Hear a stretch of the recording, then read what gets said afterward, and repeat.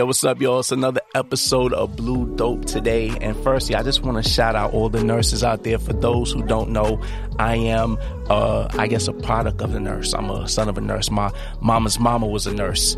My niece is a nurse. One of my sisters was a nurse. There's nurses all around me. And I at least got to see that nurses are hustlers from day one. Very entrepreneurial, no matter what type of nurse you are. I've seen it with my own eyes. And today I have someone who's here that is a traveling nurse, right? A nurse practitioner, like all these different types of nurse titles. She has it. You might be trying to figure out where in the world Morgan Sandiego is, but we got her in Brooklyn today. What's up, Morgan? What's up? Thank you for having me. No doubt. How you feeling? I'm excited. I'm excited to be here, even though I brought the snow. So I know, yo, it's wild. It hasn't really snowed like that in New York City, and it's flurrying right now. I don't know. What can I say? I got to bring the storm with me. So, so you're not from around here. Where are you from originally? So I'm originally from Baltimore, Maryland. Okay. Be more Maryland? Yes. Is that PG County and all that? Oh, no, no, that's PG, different. Not PG. We have a very different accent, but yes, I am from Baltimore, Maryland. Okay, you from the Baltimore. Maryland. Got it. Yes. I've been out there a few times. It's an interesting city. Very nice, but at the same time, like you walk around at night, you might see people just shooting up on the corner. Okay, because I was like, what you mean interesting? Okay, that's the interesting part. True. It's a beautiful city. Right. Right by the harbor and all of that. And then, you just walk in. I saw a guy, we were looking eye to eye. He was like on some church steps and he was just looking at me eye to eye and he just took the syringe and I was like, okay, that's what we doing out here. Baltimore different. Baltimore love thing. 50, that's what 50 said. Baltimore love thing. Yeah. So what was it like for you growing up in Baltimore? What side of Baltimore did you see and experience? And what was your household like? So I grew up in Baltimore County, which is very different from the city. Okay. I grew up in Pikesville, which was, they call it Jewtown. And I had a very interesting experience because my parents moved in the middle of this Jewish neighborhood, very Jewish. My mom was so intentional about not wanting to grow up in a black neighborhood. She said that she wanted me to have certain experiences. Yes, this is what she said. And our next door neighbors became my adopted grandparents. Like Orthodox Jew? They weren't Orthodox Jew, but they were very Jewish, like very, it's like Crown Heights very kind of Sabbath, Brooklyn. matzo ball soup, very much that. They were my grandparents. You celebrate Shabbat like on Fridays? It was Raphael? I don't. I don't because I don't really like hang with that side of the family still. Okay. Like a lot of them did pass away. Oh wow. And then when they passed away, we kind of just grew apart. But wow. Yeah. What was your family like? Did you have both parents around, siblings? So my dad had kids before he met my mom. So I have two fraternal twin brothers. Oh, wow. And then from my mom, I'm my mom's only kid, but there's so many like kids in our family that are kind of like around the same age. So like there's cousins who are older than me and then cousins that are younger than me. So I'm kind of like the only one my age, but it's kind of fun being like this weird age because I'm like the rich auntie, which I love. And then like I'm the little cousin that the rest of my like big cousins kind of like turn to when they have a problem. So I'm like therapist, How many Morgan. nieces and nephews you got, counting the second cousins too? If I had to count, I think it'd be at least maybe 12 or 14. That's nothing in the Jewish community. I can't afford anybody else. I'm capped out. I got over 30. Yeah. I got three brothers, not four the sisters. Jewish community. Yeah, no, I'm saying, you said you grew up in the Jewish community, so you know how they do. They hit 100 easy. Yeah. So from there, did you kind of stick around the area for college, and what was your progression? I just want to get to the road to nursing. And firstly, did you want to be a nurse, like going through that process? Oh God. So first, when I went to college, the college that I picked, my mother was very intentional. She said, I'm not paying for more than 4 years of undergrad. You went to a Jewish college too? No, I didn't go to a Jewish college. I didn't go to an HBCU though, because I didn't get a full ride. And I was like, just in case, things don't work out, I need to, make sure I'm staying under a certain budget. So I ended up going to Towson University. I heard of Towson before. Yeah, Towson. It's really popular for New Jersey and New York. A lot of people go there. I went to Temple my freshman year, so mixing in and meeting people from the DMV, I think that's how come I've heard of it so much too. Yeah. Okay. But Towson was a really popular school. The nursing program was getting popular, but it wasn't like as popular as it is now. So I went to Towson. And when I started at Towson, I was actually already working at Johns Hopkins. Mm-hmm. Everybody knows Johns Hopkins. Mm-hmm. And I did some internships. That's near the harbor, right? That one? No. It isn't really near the harbor. Okay. No. Okay. But so it has multiple campuses. Mm-hmm. So, but none of the campuses are really near the harbor. Okay. I think University of Maryland is probably like closer. Got it. In proximity. But yeah. So when I was working at Hopkins, I had eventually gotten into a role in the OR, and I loved working in the OR. And I was like, I think I could do this as a nurse. And, that kind of solidified that I wanted to do nursing. And I really wasn't sure what I wanted to do before I got in college, because I was a pre-nursing, so I could have changed and did something else. But I also knew that, like, if I only have 4 years, like, maybe I should do this degree, because when I get out, I can make a good living. I'll have a job. Yep. It was a lot of different factors that kind of went into it. But as a kid, was this your dream job? Because, for instance, like I said, like, my mama's mama was a nurse, right? Okay. So it's like, I think nursing was very family friendly in my family. Like, everyone's like, all right, yeah, that's a good look. They saw what women before them did, or men, etc., right? Yeah. But for you, like, growing up, like, was mom a nurse? No, my mom wasn't a nurse. Okay. She was actually in HR, and I never wanted to be in HR because I said it just sounds so stressful. I was like, you gotta fire people. Yeah, you gotta fire people. Everybody, doesn't like you. I mean, she's a likable person, but I was like, I don't think I could deal with all this conflict resolution. It's too much. Yeah. And then I got a job in psych. So I decided to go to school to be a psych NP, and now it's like I do conflict resolution for a living. So, I mean, I kind of did the same thing, but just a little different. I prescribed meds. So you wanted that power. No, I didn't want it. I didn't want it. I didn't want it. I think it just kind of just ended up like that. So, I mean, is it safe to say you kind of just knew this was your calling? Not really, but I think when I got into different roles, like, I realized it once I was, in it, like, I really like to do this. Like, I really wasn't even sure about psych until, like, I realized even talking about psych now, like, when people ask me about certain things and I talk about different neurotransmitters and different medications, like, my eyes light up. And, when someone's talking about something they really enjoy, like, that's how I feel when I talk about psychiatry and mental health. So I think that, like, sometimes you just don't know until you actually get into something. Because people are like, well, how do you know, if nursing is for you? Sometimes you just don't know. I mean, you don't know until you actually try it. I mean, I wanted to be a child psychologist growing up. What? And then Sixth Sense came out. Oh, God. The Bruce Willis one? Yeah. And that completely changed my thought process, because, I don't know, you remember the movie? I remember that movie very well. Yeah. Yeah, the kid who could see dead people. Yeah, he was like, wasn't he like his like psychologist? Something like that? I think that's what it was, like, in the whole mix of it. I can't remember the whole storyline. Yeah. But I remember that kind of triggered me, and I was like, I'm good. Yeah. I would have, I don't even like doing peds, so I understand. Okay, got you. Now, to understand the difference between the psychologist, psychiatrist, I think people are always confused by that. Yeah. Kind of break that down and kind of where you align in the middle of that. Okay. So a psychiatrist is a person who's attended medical school. They've done a residency. That's a physician, MD or a DO. So an MD is a medical doctor. A DO is a doctor of osteopathic medicine. Okay. So when you talk about, like, osteopathic medicine, that's kind of viewed as, like, a more holistic view of treatment and medicine. So that's what a psychiatrist is. Okay. Psychiatrists can be board certified in child psychiatry and adult psychiatry. There's different things that they could do. But a psychologist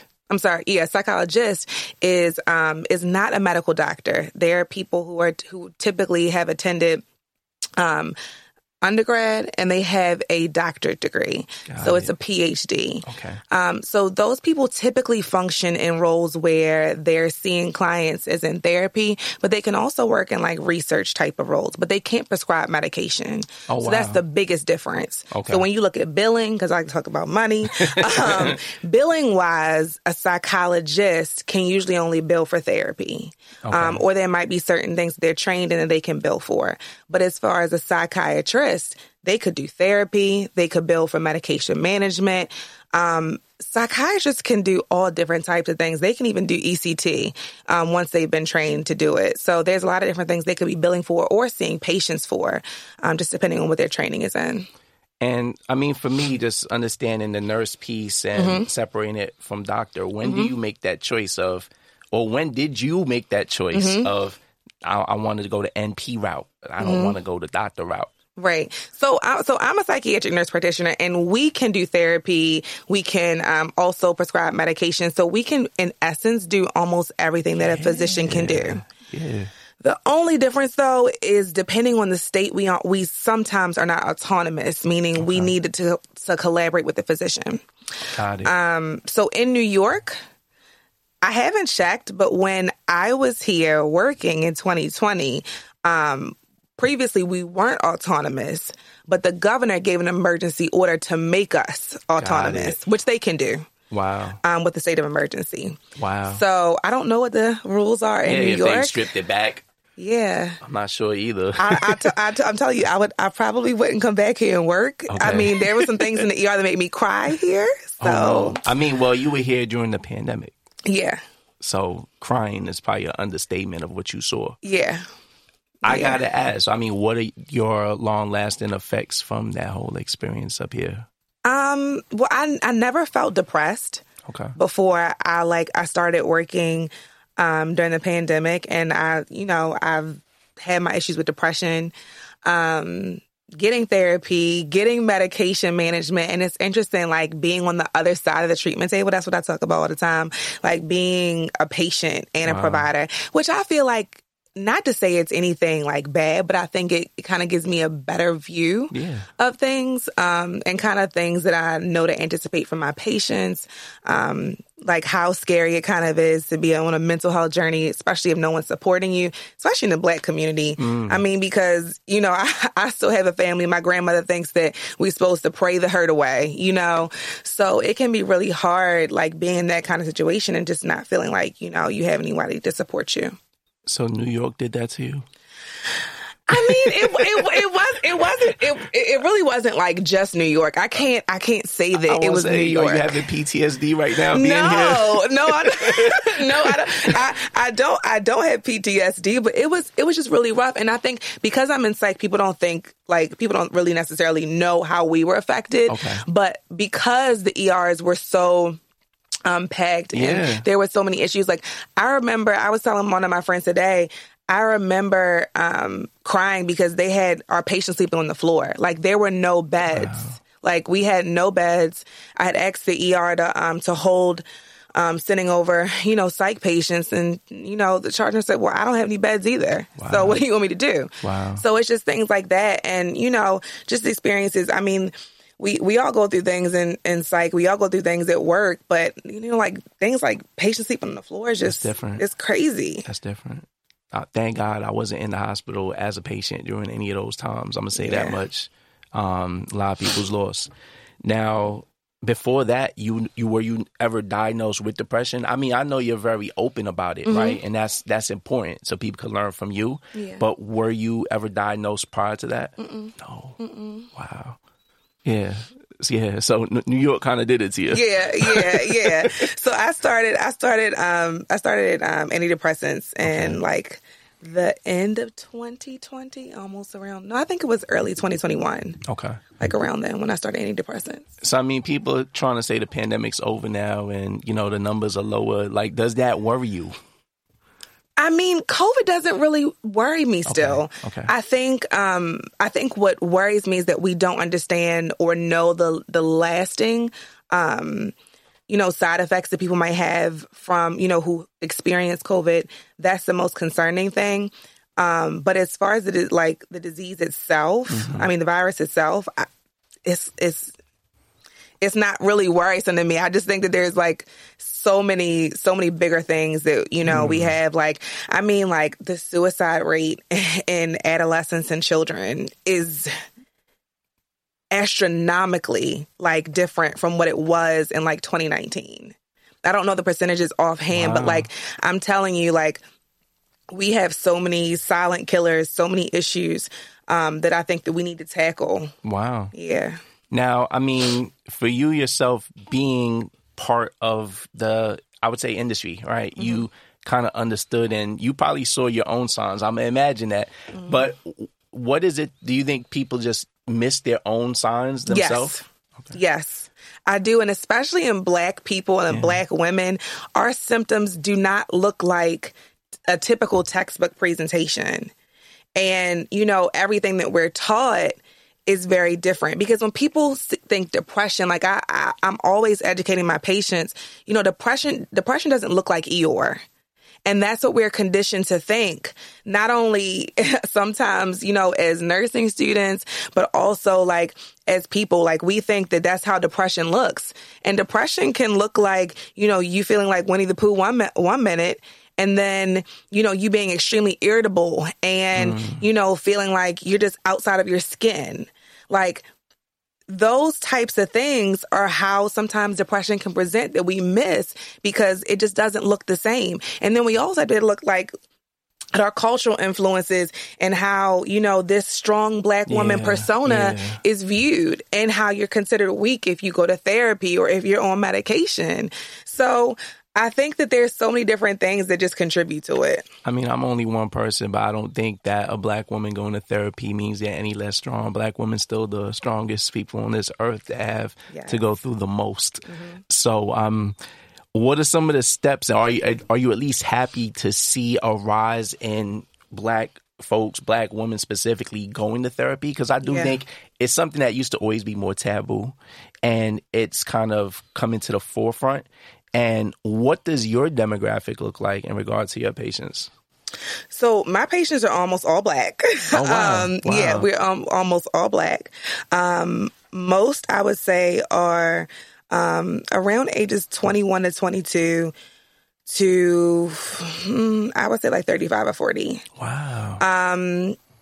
So that's kind of the typical makeup of my patients. Okay. And do you think it's kind of because of your popularity, like in regards to your No, I don't, because I'm really intentional. I really don't even take patients from social media. Like if people DM me and say, "Hey, are you taking patients?" I'm like, "No, that's not the way to do it." I'm not. No, because I also want to make sure. More importantly than anything to me is just making sure that we can have a good, a healthy, a safe provider-patient relationship. Okay. And if we cross certain boundaries, I don't really know if that's still, able to be able to be done. And like, for example, I can honestly say I've never had a patient contact me like through DMs, like on social media, say, "Hey, this is wrong with my medication. Can I have an appointment?" Like I've never, you know what I mean? Like I know the protocols, right? So my patients get the vibes. Okay, my patients get the vibes, but yeah, and I think so far it's worked really, really well, okay. And I haven't had any issues. So I want to back up a bit because I think we spoke about the college days and. I know you double mastered up out here, right? So what were your kind of like next steps like throughout your journey? Like, because now you have your own clinic. So I have my own private practice. Yeah. Private practice. That's the wrong word to use. You got your okay. private practice. It's okay. There's differences. There's levels. Mm-hmm. So how did you get to that point?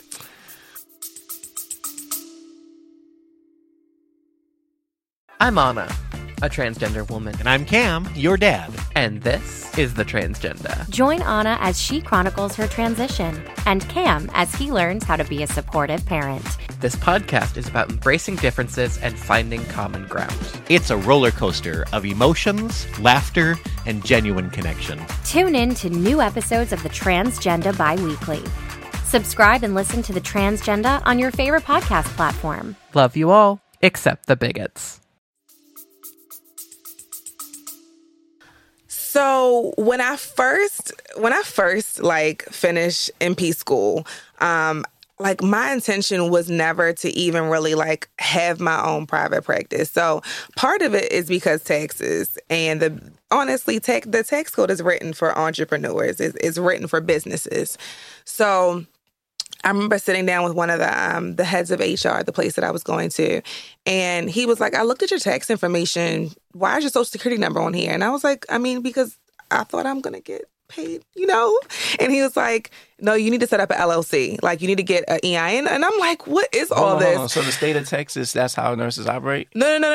So this was... I'm trying to understand. I'm so confused. No. This wasn't in Texas. Okay. So this was when I got my first, like, nurse practitioner job. God, you said taxes. No. I said it's written for... No. That's the tax code. Okay, tax code. But that's why most of them live in Texas, though. Okay. Texas and Florida. Okay. But yeah. So I had spoke with him, and he advised me, he didn't advise me. He said, I think you should speak to an accountant. So got an accountant on board, talked to him, and then I was like, okay, so if you think that, like, as far as tax-wise, as far as, like, even assets, liabilities, if this will protect me more, like, I'll just go ahead and do that. So initially, it was kind of just to be able to protect myself. Okay. But then what I've started to do is contract out myself to 99 as far as services. So the practice that I'm currently at, I've been there for 2 years. Okay. So I've been there for a long, long time, probably longer than I've been with anybody else. Wow. But I've been there for almost 2 years, and I've been there as a 1099 contractor. So contracting myself out, especially when other private practices are just small and they need other providers. And so you can only do this because you have an LLC? I mean, I could do it. Okay. I could do it as just a regular psychiatric nurse practitioner. However, for me, I contract out my business. Got it. I mean, LLC is just so important across the board. Yeah. And I mean, even for myself, I found out, okay, well, as a photographer, unless I have an LLC, people could sue me directly for my own stuff. Mm-hmm. So it's the same thing in healthcare, pretty much. Like, you kind of protect yourself from being sued directly, or... Yeah, and this is really a high liability business. Yeah. Because initially, even with the people that, like, I dated, like, my ex was in CRNA school. So imagine if we both had a lawsuit going on at the same time. And they always sue in the OR. So when there's an OR suit, everybody gets named. Wow. It's not just the surgeon or just anesthesia. It's everybody's in the lawsuit, from the scrub tech usually, to the CRNA. Yeah, everybody's in the lawsuit. Pros and cons to having your own practice. Pros, you set the rules. Okay. You pay yourself when you want, usually. Taxes, definitely a benefit. Cons, you got to be a hustler. Okay. Like, you really have to source your own patients, especially if the practice isn't finding them for you. You have to be pretty self-motivated to do things, self-led. And I think those are the only cons. Like, I really like being able to set my own schedule and have that flexibility. So there's way more pros to me than cons. I mean, standing up any business, there's a lot of cost and structure that you have to go through regarding just finances. Yeah. Did you go into that kind of yourself? Did you have different helps, or are there different government grants, et cetera, if someone wants to open a practice? There's definitely a lot of grants. So one of my girlfriends is actually opening up her third practice location right in Baltimore. And she got a bunch of grants from the city and from Brandon Scott. You don't really need those to open. Okay. And I tell people, like, if you are just starting out, don't feel like you have to just go and start a private practice. Mm-hmm. Sometimes you might need to be at an office, be learning from other providers. Okay. And then even if you can't find a job, if you can't find someone to hire you, rent out a medical office 2 days a week. Okay. There's so many different ways that you can still be able to afford what you need and not have to, go into debt or, rent or lease a medical office space for $2,000 a month if you can't afford it. Can someone who's not in healthcare join on and be a partner at a practice? Meaning, okay, that's cool. So there's actually a couple big organizations in Baltimore that are owned by people who are not that are not in that field. And what's really popular is psychiatric rehabilitation services, like those programs, PRPs. Those are really popular. But yeah, you can own it without necessarily being in the healthcare space, but you do need to have certain things in place. Like in Maryland, depending on how you open up your office, you need to have a medical director. Okay. And the medical director can be a psychiatric nurse practitioner or a psychiatrist. Got it. So it really depends, but it's a super lucrative business if you can get clients that are going to come. Got it. That's the key. Now, you also go to your clients in the sense of travel nurse. No. Okay. I don't go to clients that way. So when I'm working and doing travel nurse contracts, I'm just there as a registered nurse. I'm not there as a psych MD.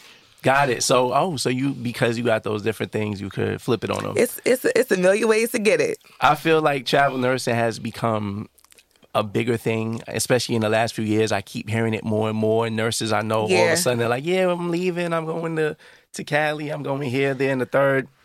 How'd you get into the travel nursing and pros and cons of that? Wait, when is this going to air? Because travel nursing is changing so crazy right now. So when is this going to air? Probably in a few weeks. So okay, so we might have talk changes about it in a few weeks. So let's talk about it because I got screenshots and proof. Let me go back to the mic. I got screenshots and proof. So how I got into travel nursing was in 2014. That was my first year being a nurse. I had finished my first year and I already knew people who were travel nurses. I'd actually worked with them at Hopkins while I was a nurse extern. So that's like a nurse in training. And they were like living their best life. And I was like, y'all are single. Y'all don't have kids. Right. Like you are living your best life, just picking up and going like every 3 months. Yeah. And I was like, I want to be like y'all. Yeah. So I got my first taste. One of them hooked me up with one of her recruiters, and I was like, oh, I love this. So I did my first assignment. And then Where was your first assignment? It was in St. Louis. It was so cold, but it was so cold. You ain't see Nelly and them? No. Not even Murphy Lee? I was living my best life. I had a little boo over there. Uh-oh. Like it was lit in St. Louis. Okay. It was lit. But how long was that run? It was 3 months. Okay, so you can have short contracts just like that, or I didn't re-extend it. What's the average? Oh wow, it was ratchet. It was ratchet really? over there. It was ratchet. Wow. Yeah, it was ratchet. Wow. Okay. But you know what? All these places have openings for a reason, so you just got to figure out the reason, and it's just like, oh, I don't know if I'm gonna come back here. Beverly Hills don't be on the list sometimes. You know what? I'm trying to think. So when I worked in Cali, that was the craziest. But I love that contract. It was so cool because Cali all got everybody unionized. Okay. So their unions don't play. Like I had did a story time. It was crazy about this contract I did, and the other traveler was messy. She would go into the nurse manager's office every single morning, and she was telling her so and so is asleep, and this person is doing this. I mean, she was telling everybody's business, and they fired all of us. Oh, they fired everybody and so terminated everybody's contract. Of people who's wilding. No. So wait. So they fired all of us because first the union was only trying to get her fired, and then they said, we don't even want to deal with any travel nurses. Like, it's just too messy. And I was a cool one. Wow. They were trying to keep me there. You was innocent. Look. My allies came in the comments and she was like, girl, I remember you. Like one of the nurses I worked with. And I mean, she was cool as hell. Wow. She was one of the best nurses I worked with. And she actually left there a couple months later and went to the ER. Okay. And she was like, I was so mad, this and the third. And I was like, girl. So, what part of Cali was that? I don't want to say. We're going to say. So, what I'm going to ask is, what was your favorite city? Because it sounds like St. Louis wasn't too high up on the boards. Shouts to the St. Louis listeners, though. This doesn't. You know we're what? not judging you.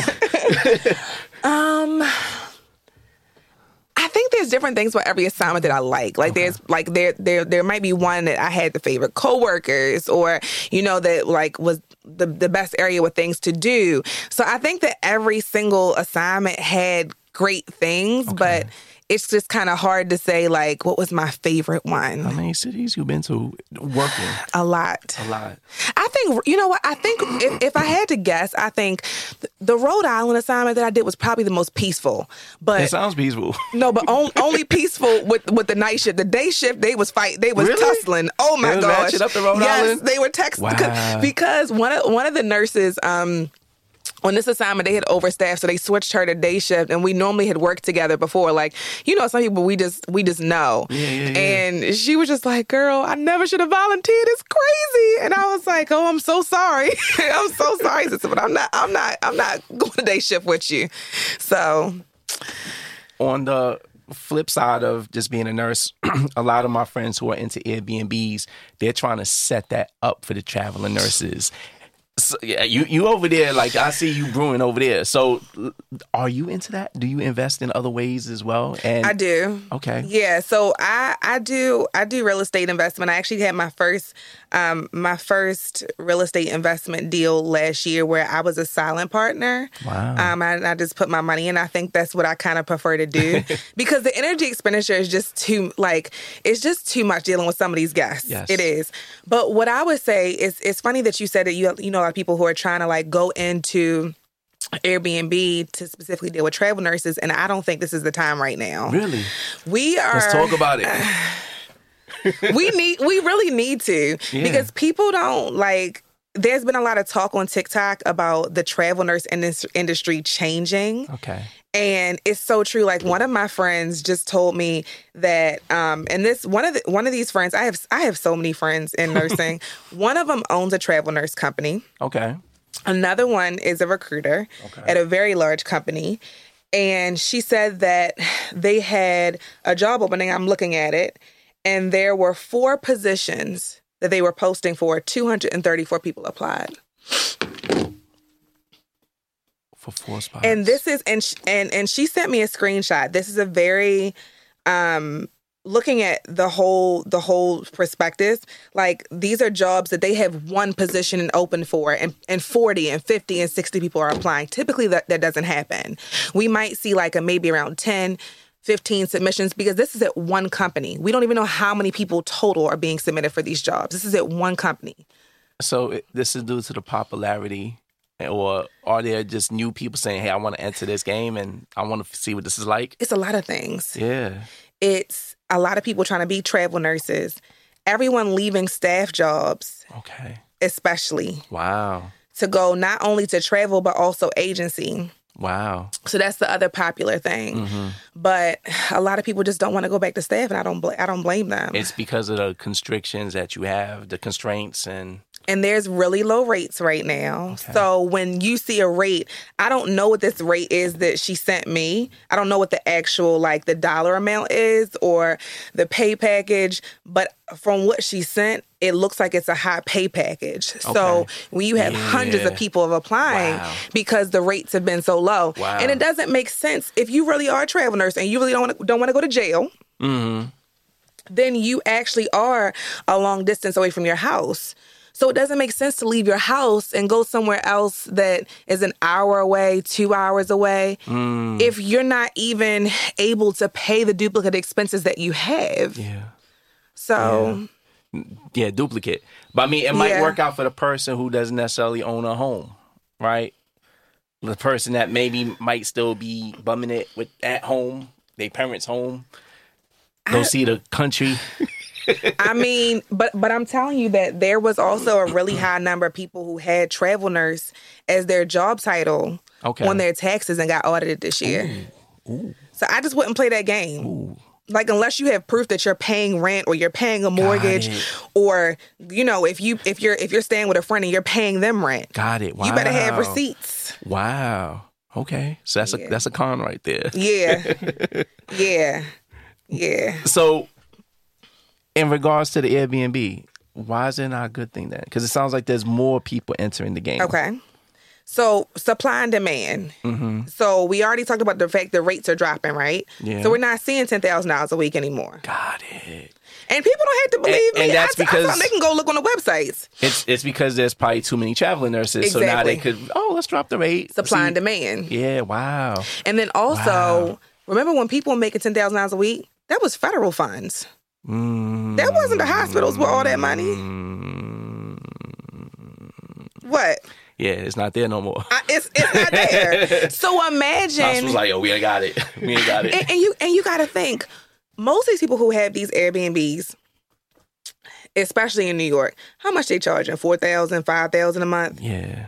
If you're making $2,500, maybe $3,000 if you're lucky, who is paying more than half of their money to housing? Yeah. Yeah, it's not worth it. It's not. Okay. The math ain't mathing. Gonna scratch that off the investment list. We're not doing that. Or aim for different other corporate clients, you know? Yeah. But I wouldn't be targeting and marketing, you know, travel nurses. Okay. You know, maybe if you have like a duplex or a multiplex, you know, maybe adding a couple different beds in there, maybe doing like medical students, because all these hospitals out here, it's plenty of them. Got it. Now, I would imagine you only have flexibility to choose travel nursing because you have your own practice. I'm assuming the normal nurse can't do that. Things. Okay, let's talk about that piece, because how do people get to... I would imagine if you're considered, I guess, staff at a hospital, you can't just pick up and leave at any point, or can you? You can't. But I used to. Like I'm not gonna lie. When I used to work strikes, like I would just call out. I'd be like, I'm not coming. When you used to work strikes? Yeah. So you hear there's a strike in another city, you out? Wow. Like, I'm going to take that check. I'm calling out sick. And I'm going to make $10,000 in a few days. Yeah, absolutely. Wow. I used to. I don't do it anymore, though. Yeah. Is it, do you have like a struggle with the fighting nurses at that point? Is that why? Like, nah, because they gotta be mad. They like, we on strike. She just flying in from another city making 10 racks. It's so many things. I think depending on the purpose of the strike, because the people strike for plenty of different reasons. Yes. If you're striking because of patient safety, and then like when the New York nurses went on strike, I was behind them 100%. Okay. Because I worked in those conditions. Yeah. The conditions in New York just honestly are unsafe. Wow. You know, giving an ER nurse 12 patients, 15 patients, unsafe for one nurse. It's unsafe. So it depends on the reason of the strike. Because, I mean, if you're striking for more money, we all need more money. My nieces and nephews, you know, like roll the blocks just like everybody else. Facts. You know? Now, I remember very specifically, it was like 1988. My mom, her hospital went on strike. Yo, Al Sharpton was walking with us. And this is the first time I heard of Al Sharpton. This was Big Al with the big hair. But this had to be like 88. And I was 5 years old. Oh, it's Al Sharpton. Okay, cool. Wow. I never knew he was so big at the time, but you know. So yeah, the strikes are real. Yeah. Strikes They are. But I love having that luxury. And I think the last time that I worked a strike, my partner my ex had went on a strike with me, and someone recognized me and asked me to take a picture. And I was like, I think this might be my last one. Oh my goodness. Yeah. I said, I think this needs to be my last one. And they recognized me with the mask on. Like, this is a problem. How do you date and keep relationships, traveling, owning a practice? And we're going to talk about Saudi Arabia because I saw that and I had a lot of questions. Oh, you talking about the Dubai? Dubai, same region. Izmir, all of that. Okay. We didn't know if we was going to hear about you chopped up in Riyadh or something, but let's talk about it. Oh, my God. How do you keep up with relationships? And I think I have to find, like, it's a certain kind of person that has to, that I need to be able to be in a relationship. And that person has to be really confident. They have to be, they have to respect boundaries, and they have to be able to understand, like, sometimes I want my personal space. Yeah. Sometimes, you know, I'm working and I work nonstop sometimes. Like, I mean, there's some days where I'm literally like, I'm holding it to not go to the bathroom because I have patients from like 9 a.m. to 2 p.m. I don't have a break in between. Sound like an Amazon warehouse. Listen, sometimes you got to do what you got to do. So, I mean, I need somebody who's pretty understanding. And I mean, you know, sometimes you kind of come across that, and sometimes, you know, you think you do, and then, you know, you end up with whatever. But yeah, you want to talk about Dubai? I want to talk about Dubai because that sounds kind of scary. Like, you going out on first dates in other countries. I mean, think about it. So, okay, so I had told this story time on, and I love telling story times about like my past relationships. For me, it's fun to watch people scramble, try to figure out who I'm talking about, and nobody knows but you. Right. And I mean, like, I think a couple of my homegirls know some of the people that I've talked to. Yeah. But for the most part, people just don't know. And I kind of like that way. But so with the guy that I had dated from Dubai, well, not from Dubai, but he was working in Bahrain. Mm-hmm. So in theory, I mean, have you ever been to Dubai before? I haven't. I got some friends who work out there, though, but... It's very safe. Okay. I mean, this is the same Dubai where you can go to jail for throwing trash on the ground. Yeah, it's different out there. So I didn't think... Not to say I didn't think, but I knew that nothing would happen to me there. Okay. Like, I just knew that. That's all it was.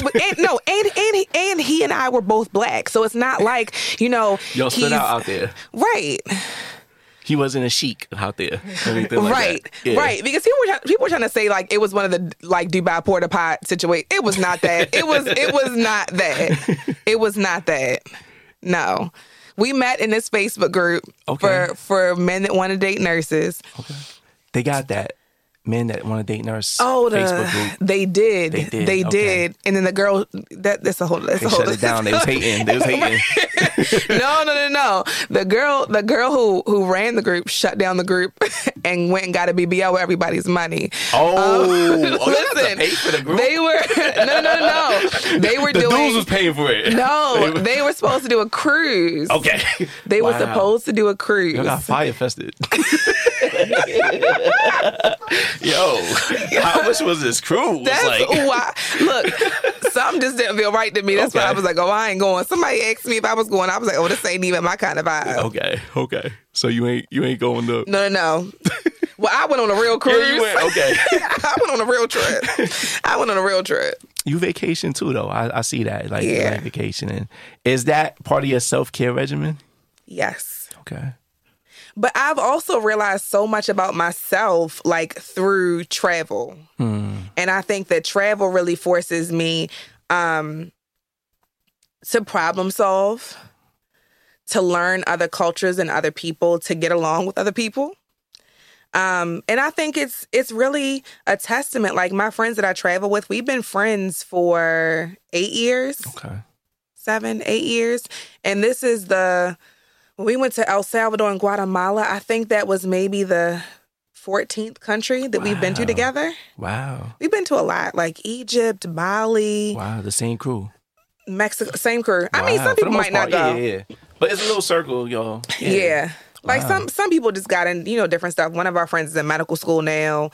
Another 2 are getting married. So, people just, kind of sit things out, but kind of same crew. I had Jessica Nabongo here before. And I love her. So you know her story. Yeah. I didn't ask her, so I'm not going to ask you, but I'll ask you in a different way. What is this city or country you've been to where you just think people they should visit it? Like, because that vibe you felt there. That's so hard. I didn't ask your favorite. So just you gotta visit here. Everybody should just visit. Yeah. Ghana. Wow. Yeah. Did you go for the party time, like around New Year's? Oh, people are so mad. People are still mad at me for those posts. I mean, it has been the weirdest thing. Like, but I think that Ghana is a place that everybody has to go. I had a great experience there. When I was in Ghana, it was different for Daddy December. I think you need to prepare. Okay. Like, the traffic was a lot. It was like New York traffic. We see Meek Mill dealing with a lot of it, right? They took Meek Mill's phone out there. He was talking about he's going to buy a crib. They took the phone. Yeah. He ain't coming back there. Got it. He ain't coming back there. But, I mean, it was definitely a vibe, though. But I think Ghana is just... It's crazy to be able to be around that many, Black people in one setting and be able to just feel the vibe, like, to just feel the love. And I think as adults, we all need to do a slave tour. Yes. And I don't know, I'm an empath, so when I go in places, I I feel energy and I feel like heaviness. Okay. But you can't go to some of these places and just be the same. Like going to Zanzibar was heavy for me. Like Zanzibar, Ghana, to do like the slave tour. We did the one at Cape Coast. That was really I just spoke to someone who came back and they were explaining it to me. Tell me about it though, like from your eyes. I think that it was just amazing to believe and see that this was going on literally in our own backyard. Because it wasn't just Cape Coast. We did the ancestral rivers, and it was crazy to grasp that these things could be going on and that no one in the country was doing anything about it. But it's just different for us because we live in this age of information and technology where you let people know something that is going on and they know instantly. You can do a live and... That's true. It's blown up. Immediately. Wow. But, you know, when you have the idea that people are being snuck from their homeland and sometimes they're not even just coming from Ghana, they're coming from all over, and seeing the process, you know, that they went through, things that you don't even think about or that you're not told about in elementary school or middle school, and understanding it as an adult, like, and then as a medical professional, like, how did a woman stay in here for months? How were thousands and thousands of people packed in this kind of space? They were on top of each other. Yeah. Yeah. You know, they defecated, they vomit, right? Everything. They urinated everything. Yeah. And just to be able to see those things, to be told about, like, darkness, the soldiers coming out and raping the women. If the women were pregnant, they would not make it on the ship. You know, being killed sometimes right in the room. It's heavy. It's heavy, but I think that everyone should experience it because I think, honestly, in school, we're taught a very whitewashed version of slavery. And it's important to swallow a lot of things whole. Yeah. Wow. As difficult as it could be. I know it doesn't compare, but I got to see the MLK Museum in Memphis, and they had a lot of that. They had the bus from that they said this was the park. They showed you, like, there's where Rosa Parks was on the bus and all these different things. You got to see exactly where MLK was shot. It's literally the hotel that he was shot at. They turned it into a museum. Wow. So you see the bedroom that he was in. You could see where they shot him from across the street. So I could only imagine being in Ghana and seeing it from that side. Yeah. In that essence. Now, to kind of bridge things together, how do you feel about the generational trauma that our community has? And how does that impact as you have your different patients come through your office?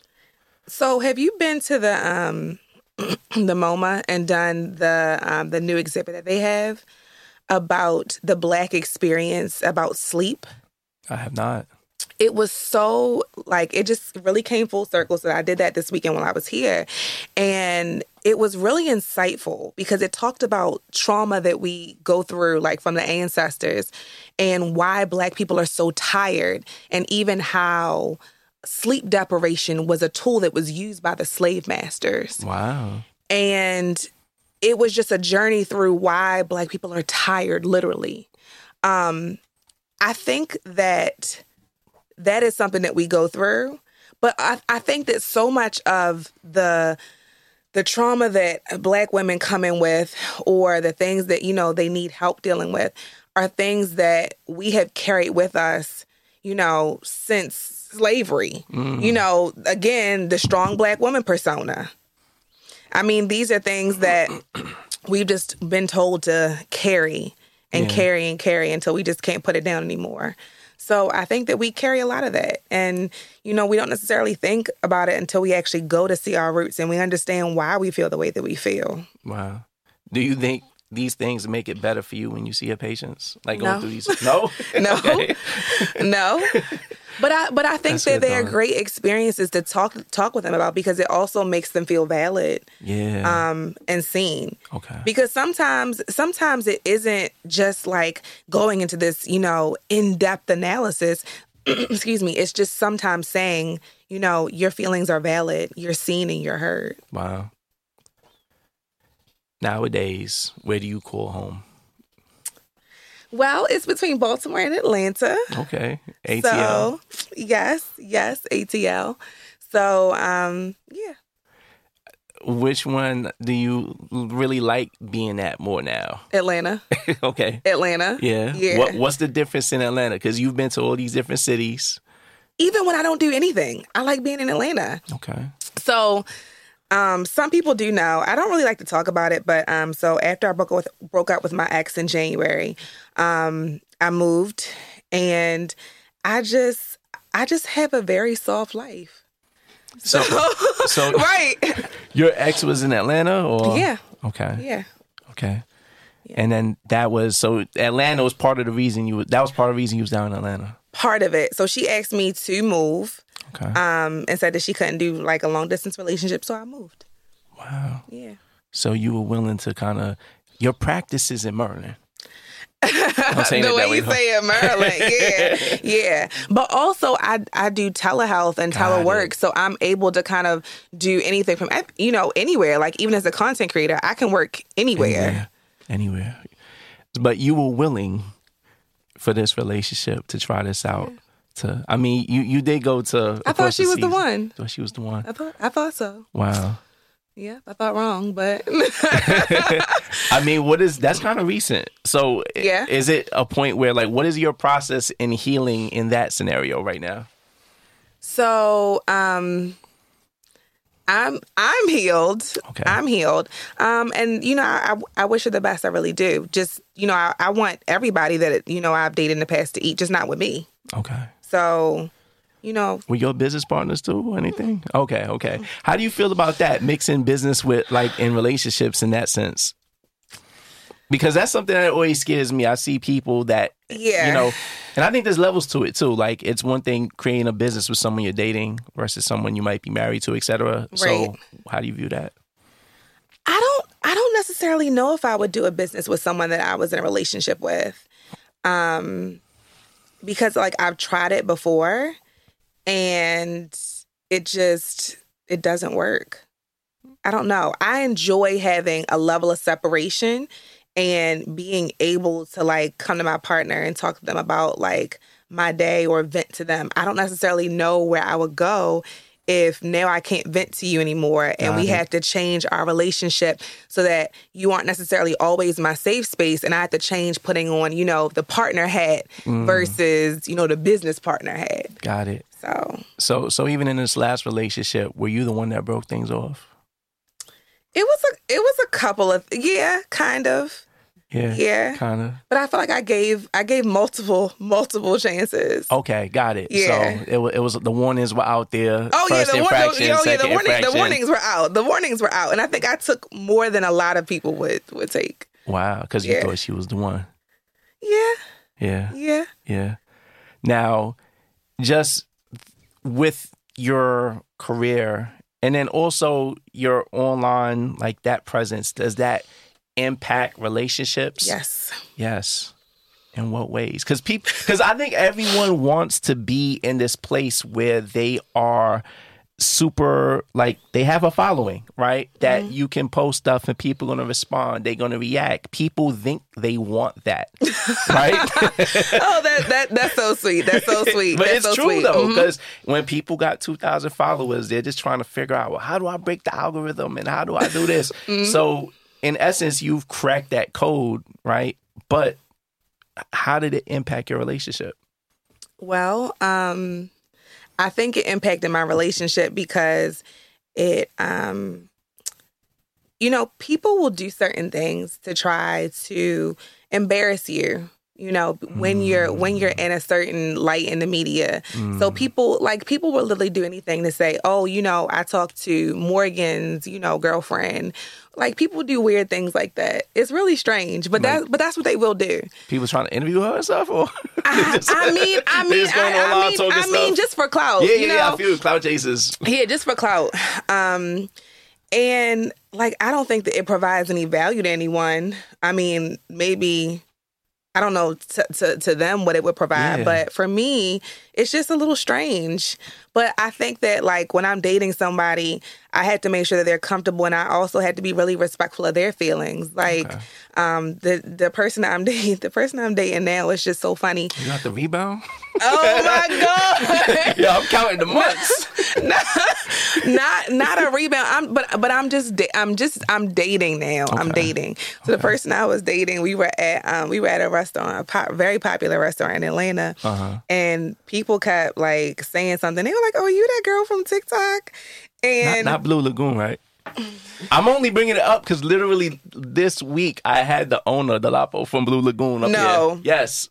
You know the Lapo? No, but it wasn't Blue Lagoon. Okay. But it was funny because we were almost done, and then somebody else like who was next to her actually went over the table, and she was like, "Are you the girl from TikTok?" And she looked at me and she said, "It's time to go." Oh wow! Like she was like, "Can we go?"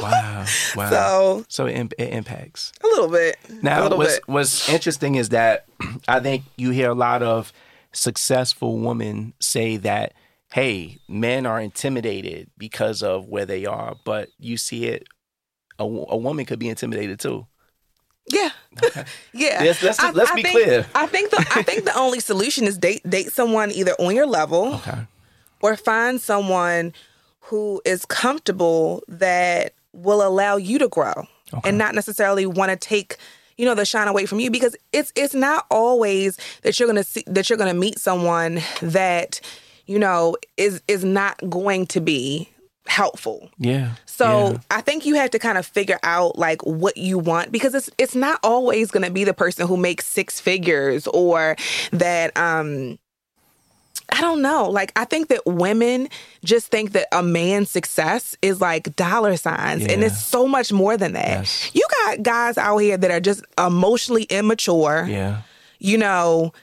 They have the tolerability of a 2-year-old. I mean, you have to really get somebody who has emotional intelligence out here. Yes. Like it's so much more than dollars. Honestly, if you have like the right things, the right formula, the money is going to come. Facts.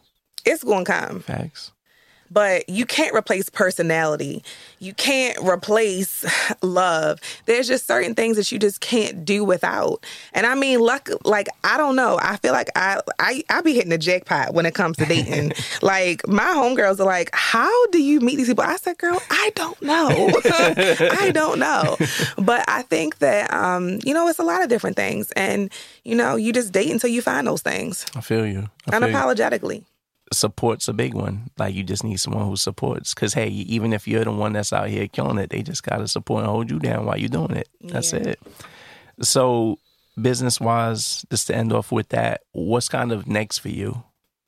Very broad, very open, but I feel like you got so many directions you could take things. So what's next? So doing the trip curation has been like huge for me this year. Okay. So we're doing 3 trips. Wow. Belize is already done. We did it in January. Wow. We're doing a Brazil trip that has a couple of spots open. And then we sold out our Thailand trip. We're doing Thailand for New Year's. Wow. So this is sold out already. This is the crew that y'all kind of turned into. No. This is something different. So it's something different. It's so crazy. I met this couple in Paris. Okay. Black. Okay. And it's so crazy because they live in Atlanta. They live in Atlanta, but we met in Paris. They're like your ATL shorty. Right. Decatur wears greater. Dope couple. Love them to death. So we partnered and did the trip to Belize. Okay. And then we add on the other trips, and we're going to do more next year. But they're a successful travel company. They've been doing this for years. So what's this venture called? So we don't have a name for it. Okay. I mean, their business is called Paper Planes and Passports. Mine is Beyond Medicine, but it's not. We don't really have a name for it. It's just it's a vibe. It's a nurses retreat at this point. I mean, but not everybody who even comes to nurse, which I love, because sometimes we don't want to talk about nursing. I don't want to talk about. I for damn sure don't want to talk about mental health all the time. Okay. Yeah. Like, you need your own mental health. Like you need to be clear. Like I'm here to relax. Right. Exactly. So sometimes I just want to I just want to be Morgan. I don't want to be Morgan Sandiego. I don't want to be Morgan the MP. I just want to exist. I mean, I started one place, but I don't even know, what does Morgan Sandiego mean to you, the name? So it was a joke from my family. Okay. So my uncle used to call me Hollywood, and he always used to be like, well, where in the world are you? Mm-hmm. So it kind of came from that, and it really started when I was a travel nurse, because I was literally like, I figured that much. Yeah, it makes sense. Yeah, and now you travel in the world. Yeah. Last question, because you always hear about traveling nurses throughout the U.S. Is there an opportunity to do it internationally? Yes, but it's not going to pay as much. Got it. It's not. And you got to be careful. Yeah. Like, one of my homegirls used to do an assignment in Saudi. You got to be careful. Yeah. Because a lot of the things, especially like, again, back to the strong black woman persona, it's a lot of things that we do out here that you can't just do over there. True. You can't. You can really get in a lot of trouble. True. You can really get hurt. So it's just very different. Like, even how they talk to you. Verbal abuse over there is not the verbal abuse that, you might see out here. So. Favorite rapper? Lil Baby. No, Lil Baby. I thought you were going to say Wale. No. Like, Lil Baby did this documentary. Did you see the one on Amazon? Nah. It's fire. I feel like the last year has been my Lil Baby year. Hasn't it been everyone's Little Baby year? But it's yours specifically. No, but I mean the season of just feeling like there's a lot of things I don't want to do, but I do it because I know that I need to. Like necessarily like posting every day. Okay. Sharing so much of my life sometimes, which I feel like sometimes is like difficult for me. But I feel like everything that I do, like I'm growing from it, and I'm kind of like loving the process. And I just feel like if I know what other people can do, like not even just in nursing, but like look at Lil Baby. If I just like dedicate that same amount of passion, same amount of consistency every day, like look at where I already am now. And I'm not even like as good as I could be. Like what would happen if in 365 days I do the exact same thing and just keep going hard over and over? Like where would I be then? Nice. And I keep lying about the last question, but this is the last. Where do you find time to make your content? When? And I have that question for every content creator, because I feel like it takes a lot to make content.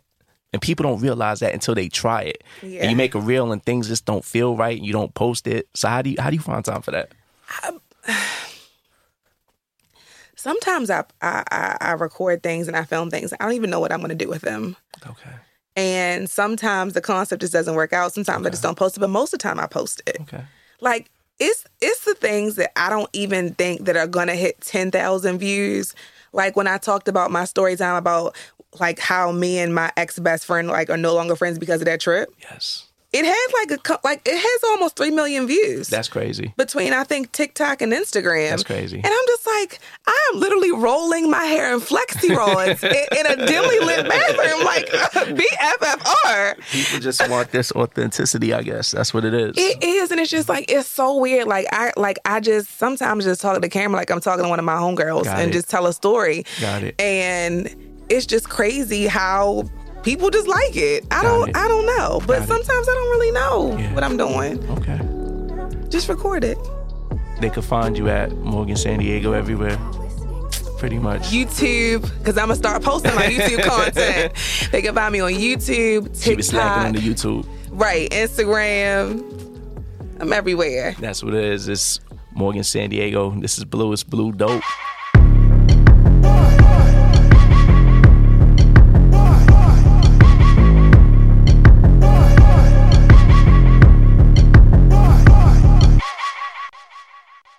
Thanks for listening. If you enjoyed this episode of Blue Dope and you'd like to help support the podcast, please share it with others, post about it on social media, or leave a rating and review. To catch all the latest, you can follow the crew on Instagram @BlueDopeTV.